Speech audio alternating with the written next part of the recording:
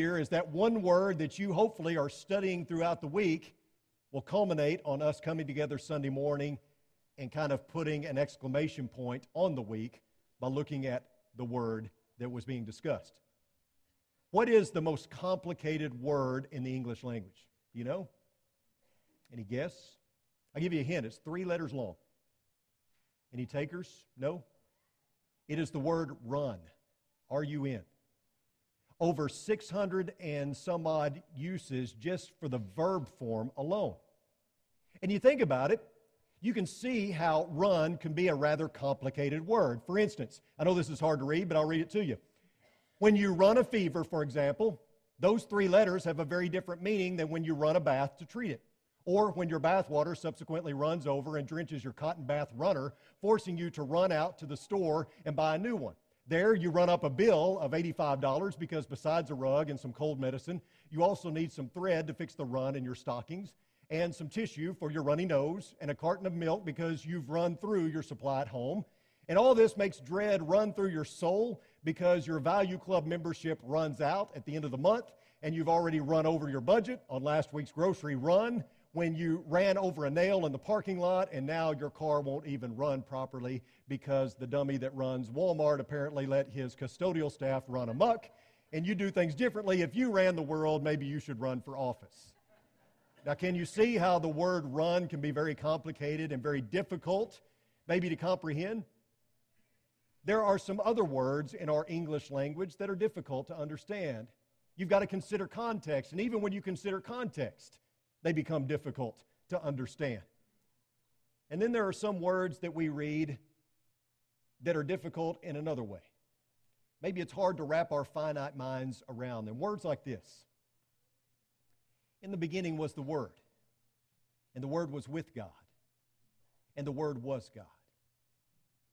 So not only is Jesus God's Son, but He's also God's Word. And you talk about complicated, the pre-existence concept is something that's very hard to wrap our finite minds around. And yet the Word was here at the foundation of the world even before then. John continues by saying that the Word was God. So the Word is Jesus. The Word is God. We have a hard enough time comprehending this. And yet you think about how people reading this or hearing this for the first time must have felt. Skip down to verses 10 and 11, and here's what you read. He was in the world, and the world was made through Him, yet the world did not know Him. He came to His own, and His own people did not receive Him. So this Word walked around. And in verse 14 it tells us that He took on flesh, that He dwelt among us. God became flesh. His Word put on flesh and bone and walked around. Was a personal human manifestation. The very people, though, that Jesus came to reveal Himself to were the very people that couldn't comprehend Him, right? Actually, that's not exactly true. It's not that they couldn't comprehend so much as they didn't want to comprehend. They were stubborn, they were hard-hearted, and they didn't want to see the living Word walking around. So the very people that Jesus came to reveal the Word to were the very people who rejected Him. Some were so set in their ways that they couldn't see what was being revealed to them, and that probably sounds pretty familiar to us today, doesn't it? When I was younger, I used to spend a lot of time at my grandparents' house, and every Saturday morning when I stayed with my grandfather, I would get up and turn on Mid-South Wrestling, and I would watch my heroes, superstar Bill Dundee, the Junkyard Dog, Jerry the King Lawler. Those of you who are not from the Mid-South may not know who those people are, but just take it from me, they were brilliant, okay? And every Saturday morning, I'd watch my favorite wrestlers, and I would enact what they were doing on my stuffed animals. And my grandfather would sit in his recliner, and he would laugh the whole time. And he would always say, you know, these guys deserve an award. These are some of the best actors on television. And I would become incensed. How dare you call professional wrestling fake? To me, it was right as rain. It was as serious as a heart attack. I couldn't comprehend that it was fake. And there are many people in our world right now that are reading through God's Word and cannot comprehend that it is anything but fiction, or maybe they can't wrap their minds around it, and so they just completely dismiss it. Jesus died on the cross for the forgiveness of our sins, and some refuse to believe that. Some refuse to see that the Word of God came and dwelt among us. Never again in Scripture is Jesus referred to as the Word of God. But throughout the Gospels, we find the theme of a complicated Jesus speaking complicated words. The living Word speaks living words only to be rejected by the very people He came to reveal the living words to. This is a hard saying. Who can listen to it? John 6:60. What does He mean, they ask in John 7:36. Jesus tells the Jews, "My words find no place in you."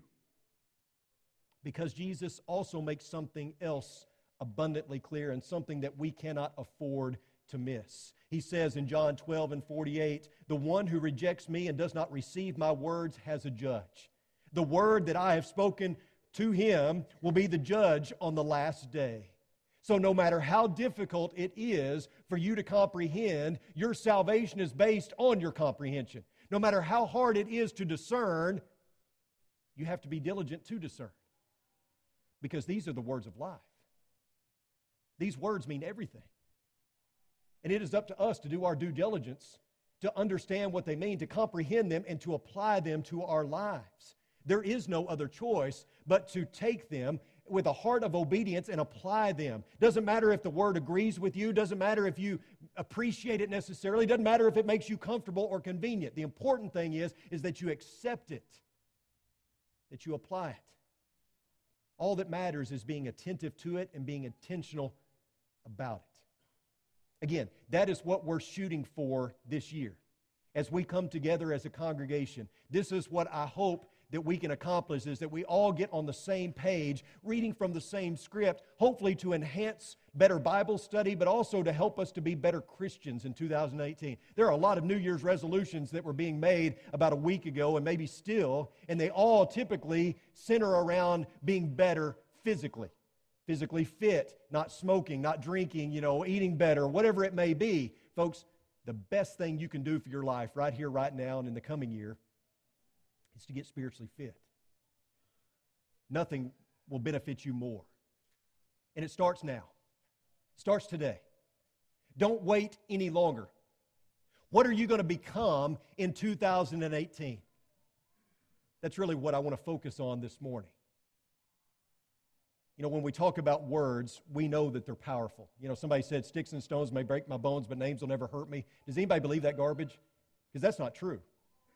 Words hurt. Words have the power to lift us up, but they also have the power to knock us down. You think about some of the most powerful words in the English language. What would they be? I love you. I'm pregnant. It's a boy or it's a girl. I mean, those words are powerful, right? How about these? I hate you. I want a divorce. You're ugly. Or it's cancer. Those words are just as powerful. The proverb writer says this. He said, "Death and life are in the power of the tongue, and those who love it will eat its fruits." Words can make an impact. Whether good or bad, they have great potential. And the Bible contains a whole lot of words, doesn't it? Some of them are hard to comprehend. Some of them are hard to understand. Words like propitiation and sanctification and justification. Those are words we have a hard time with. But instead of dumbing those words down, we need to raise the level of our knowledge to understand what they mean, right? And there are other words in the Bible that maybe we have a hard time wrapping our mind around. But there are three things that we cannot afford to miss. Number one, of all the words ever spoken, nothing compares to the words that come from the mouth of God. Number two, of all the words ever penned, nothing compares to the words that are God-breathed, that are found in the Bible. And of all the words ever learned and obeyed, nothing compares to the life that is constructed by the words of life.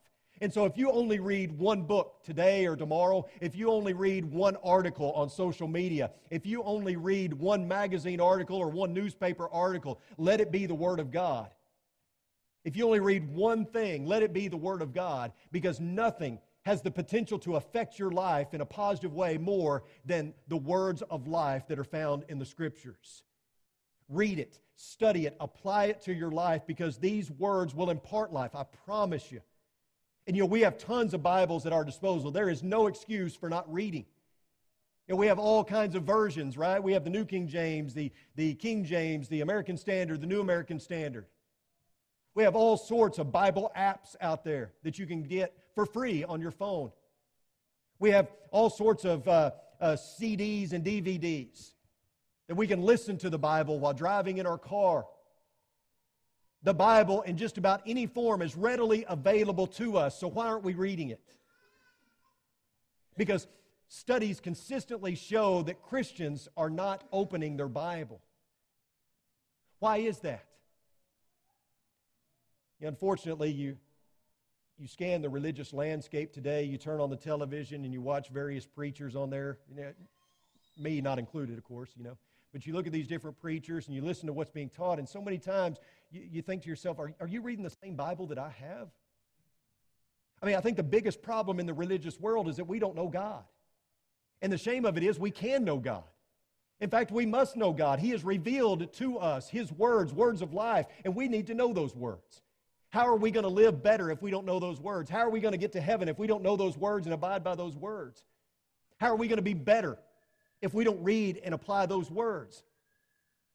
Unfortunately, a regular examination of the Scriptures is not something that is happening in our churches. Remember in John chapter 6, Jesus gives a pretty difficult sermon for the people to comprehend. You talk about difficult words.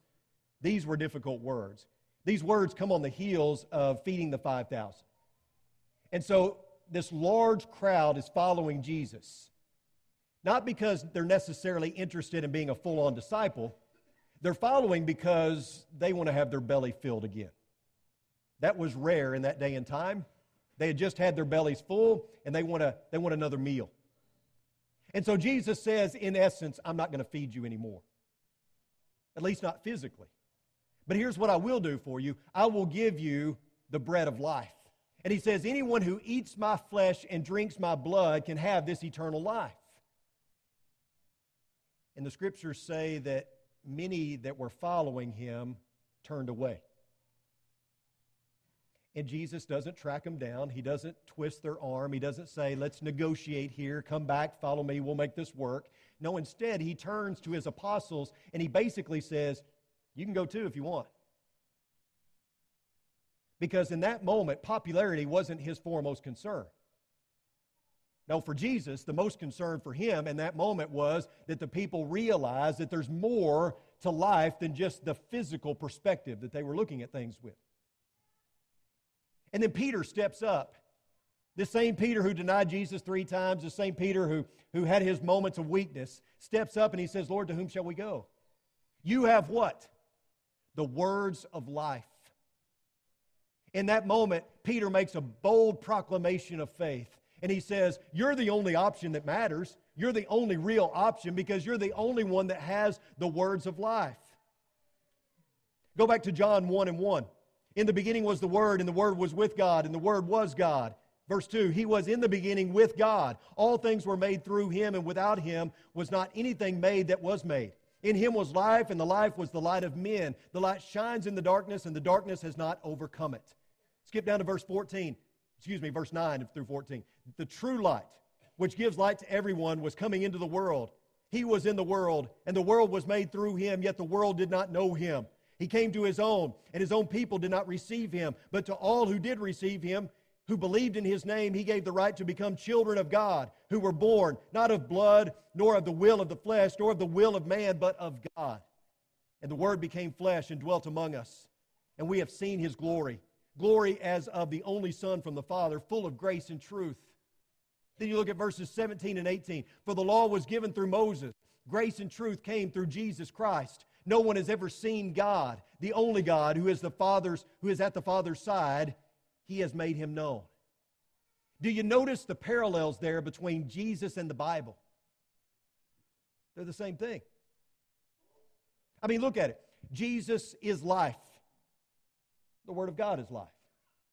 Jesus is light in a world of darkness. So is God's Word. Those who received Christ received eternal life, and those who received God's Word receive eternal life. Jesus was full of grace and truth. The pages of Scripture are full of grace and truth. No one has ever seen God, but they've seen Jesus. And pages of Scripture reveal God through Jesus, through the Word. It's no wonder that John says, in the beginning was the Word, and the Word was with God, and the Word was God, because Jesus is the Word. Jesus and the Word are one and the same. Jesus came to reveal the Father.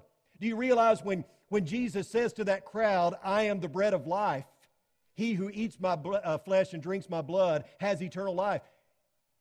Bread to the Jew meant teaching. That's what they would have heard. That's what they would have understood, that he is the teaching. Not only is Jesus the Word of God, not only is he the Son of God, he is the Word of God, he is the curriculum. Not only is he the Son of God, not only is he the teacher, he is the teaching as well. Jesus is revealing something profound, and the people, by and large, missed it. He gave God's Word a face, a body, a human manifestation. He brought a new word from God that would be written down and shared for generations to come, and one that quite literally changed the world. And there are no more powerful words that are written than the ones on the pages of Scripture. And so the question becomes for us, what are we going to do with them? I want to do something a little different this morning. Rather than have the invitation at the end, let's just have it right now. And I want to frame the invitation this way. Who are you in the crowd in John chapter 6? Where do you stand in that throng of people? Are you someone who was curious? You're not really ready for full-on discipleship, but you're curious. You want to see who this Jesus person is? Are you someone who has been confronted by the Word of God and you've turned away because it doesn't meet your expectations? Or are you somebody like Peter who's willing to stand up bold and convicted? And I know we have a lot of people like that here. That's willing to stand up bold and convicted and say, there is no better option. In my mind, this is the only option. Let me frame it this way. What are you going to become in 2018? If God allows you to live through 2018, if Jesus doesn't come back first, what are you going to become in 2018? It's just a fact that some of us won't make it through the year. I'm sorry to break that to you, but it's just true. I mean, it's been that way ever since I've been here. Unfortunately, not everybody makes it through the year. Are you prepared for that? What are you going to become in the year 2018? Where are you in the crowd? Just speaking, from past experience, there are a lot of people who have a lot of good intentions to start a new year. They make these resolutions, but February or March gets here and they realize, you know what, life is hard and I'm still the same stubborn person I've always been. I don't really want to do too much to work at it. I just want the change, right? This is something we're going to have to dig into. This is something we're going to have to commit to.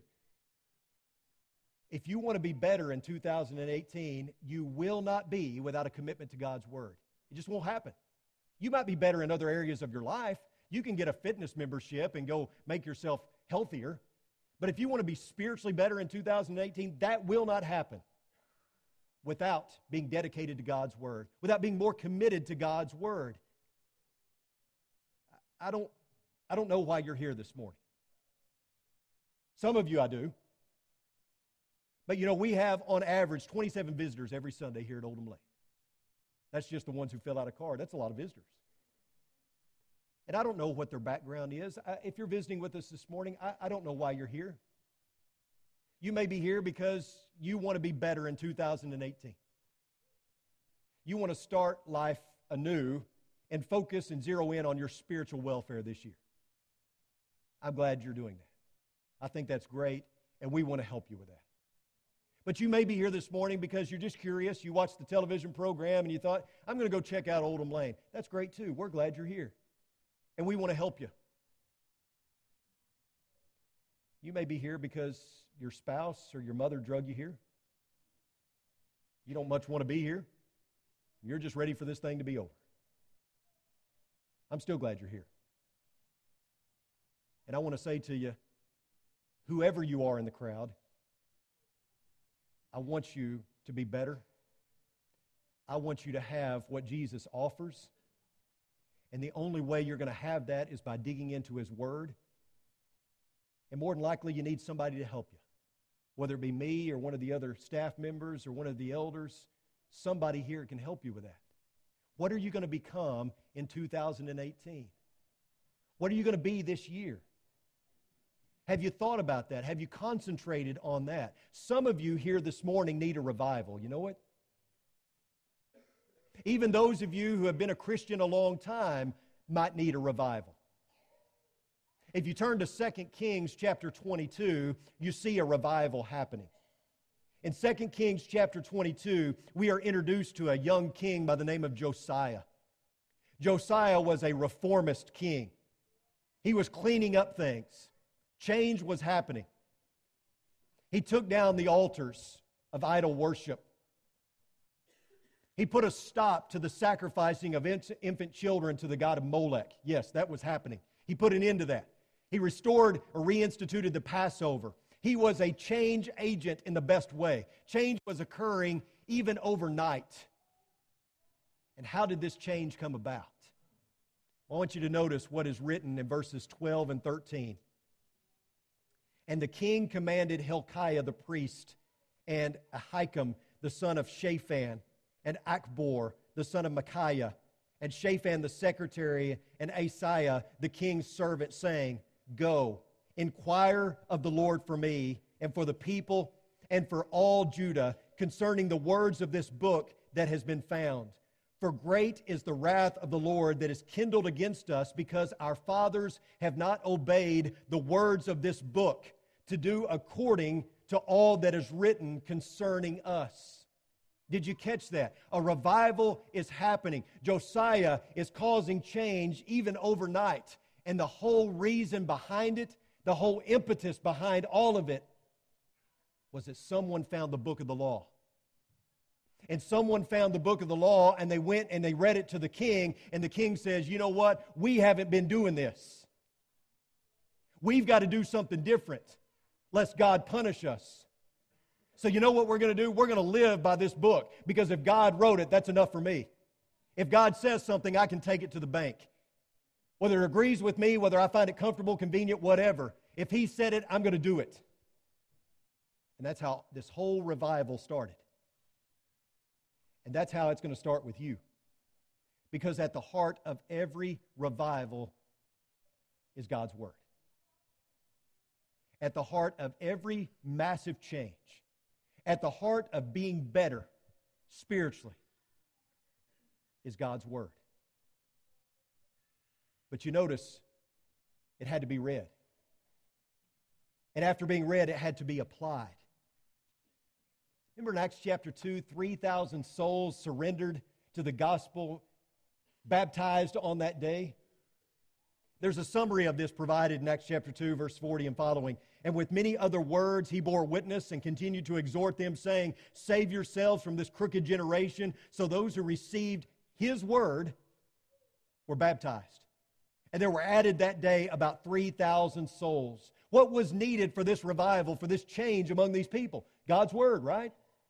They heard it, they applied it to their lives, whether it's Old Testament to New Testament to the 21st century, the same is always the same. And that is, at the heart of every revival is God's Word. You cannot be better in 2018 without a commitment to God and His Word. So when you do your Bible reading plan and you have to read so many chapters a day, do you read that and say, okay, check that off, now on to work, now on to the next thing?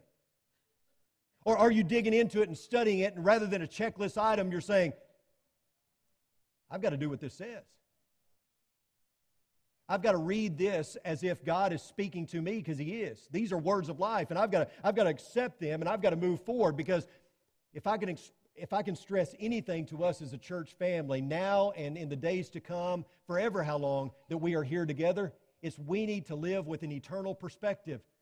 Stop putting all of our focus on this world and this life. It's fleeting, it's passing. What are we going to be in 2018 is a question we have to answer with an eternal perspective. What am I going to be? How am I going to be better for God so that if my life ends in 2018, I know where I'm going to be for eternity? Don't waste this opportunity. Paul said, for the time is short. The word there is contracted. The time has been contracted. In other words, you don't know how much time you have. Your life is but a vapor. You better do something about it. The psalmist wrote, as the deer pants for the flowing streams, so pants my soul for you, O God. My soul thirsts for God, for the living God. Revival only comes to the thirsty. Only those who are parched and who are soul thirsty, seeking to satisfy their deepest longing and desire. Those are the only ones that can have change. And not to beat a dead horse, not to sound like a broken record, but that change will not happen without a full-on commitment to God's Word. I want us to be better Bible students in 2018. I leave you with this scripture. My soul clings to the dust. Give me life according to your word. What will you become in 2018? What will Oldham Lane become in 2018? Let me get right down where you live for a minute. This revival, this change, this living with an eternal perspective doesn't happen by coming to church sporadically. It doesn't happen by just picking up your Bible every now and then. It doesn't happen with you putting everything else before God, before Jesus, before church, before studying your Bible. That's not how this is going to happen. If you really want it, you can have it. If you don't, you won't have it. If you aim at nothing, you're going to hit it, I promise. What will you become this year? Moms and dads, lead your family with an open Bible. Elders, lead us with an open Bible, and I know you will. The staff is going to lead you with an open Bible. Church, lead in the world with an open Bible. And remember this. A closed Bible never did anybody any good. Let's pray. God, as we embark on this new year together as a church family, we pray that you help us to be more like Jesus, to seek to live out your word this year, to treat it as the life-changing word that it is, to seek to be changed by it, to seek to be better spiritually throughout this year, living with an eternal perspective, knowing that the time is shortened. Help us, God, as we seek to be on the same page with you. And God, help us to put away our apathy and our complacency. Help us to make you top priority in our lives. And help us to stop being comfortable. Help us live as true disciples. Let revival happen, and let it happen by all of us, taking in your word, ingesting it, living it, so as to be better. It's in your Son's precious name I pray. Amen. In just a few moments, Clinton's going to lead us in a song. I've already given the invitation. So if you have a need this morning that we can help you with, if you're ready to dig deeper into the Bible, if you're someone who is ready to put on Christ in baptism because you have been digging deeper and you realize you need to make a change in your life, don't leave here this morning without being right with God. Why would you ever do that? The best decision you can make right here, right now, is to say, I am going to be better, and I'm going to do that by living out God's Word and being a dedicated disciple. So if you have a need this morning we can help you with, come as Clinton leads us in a song.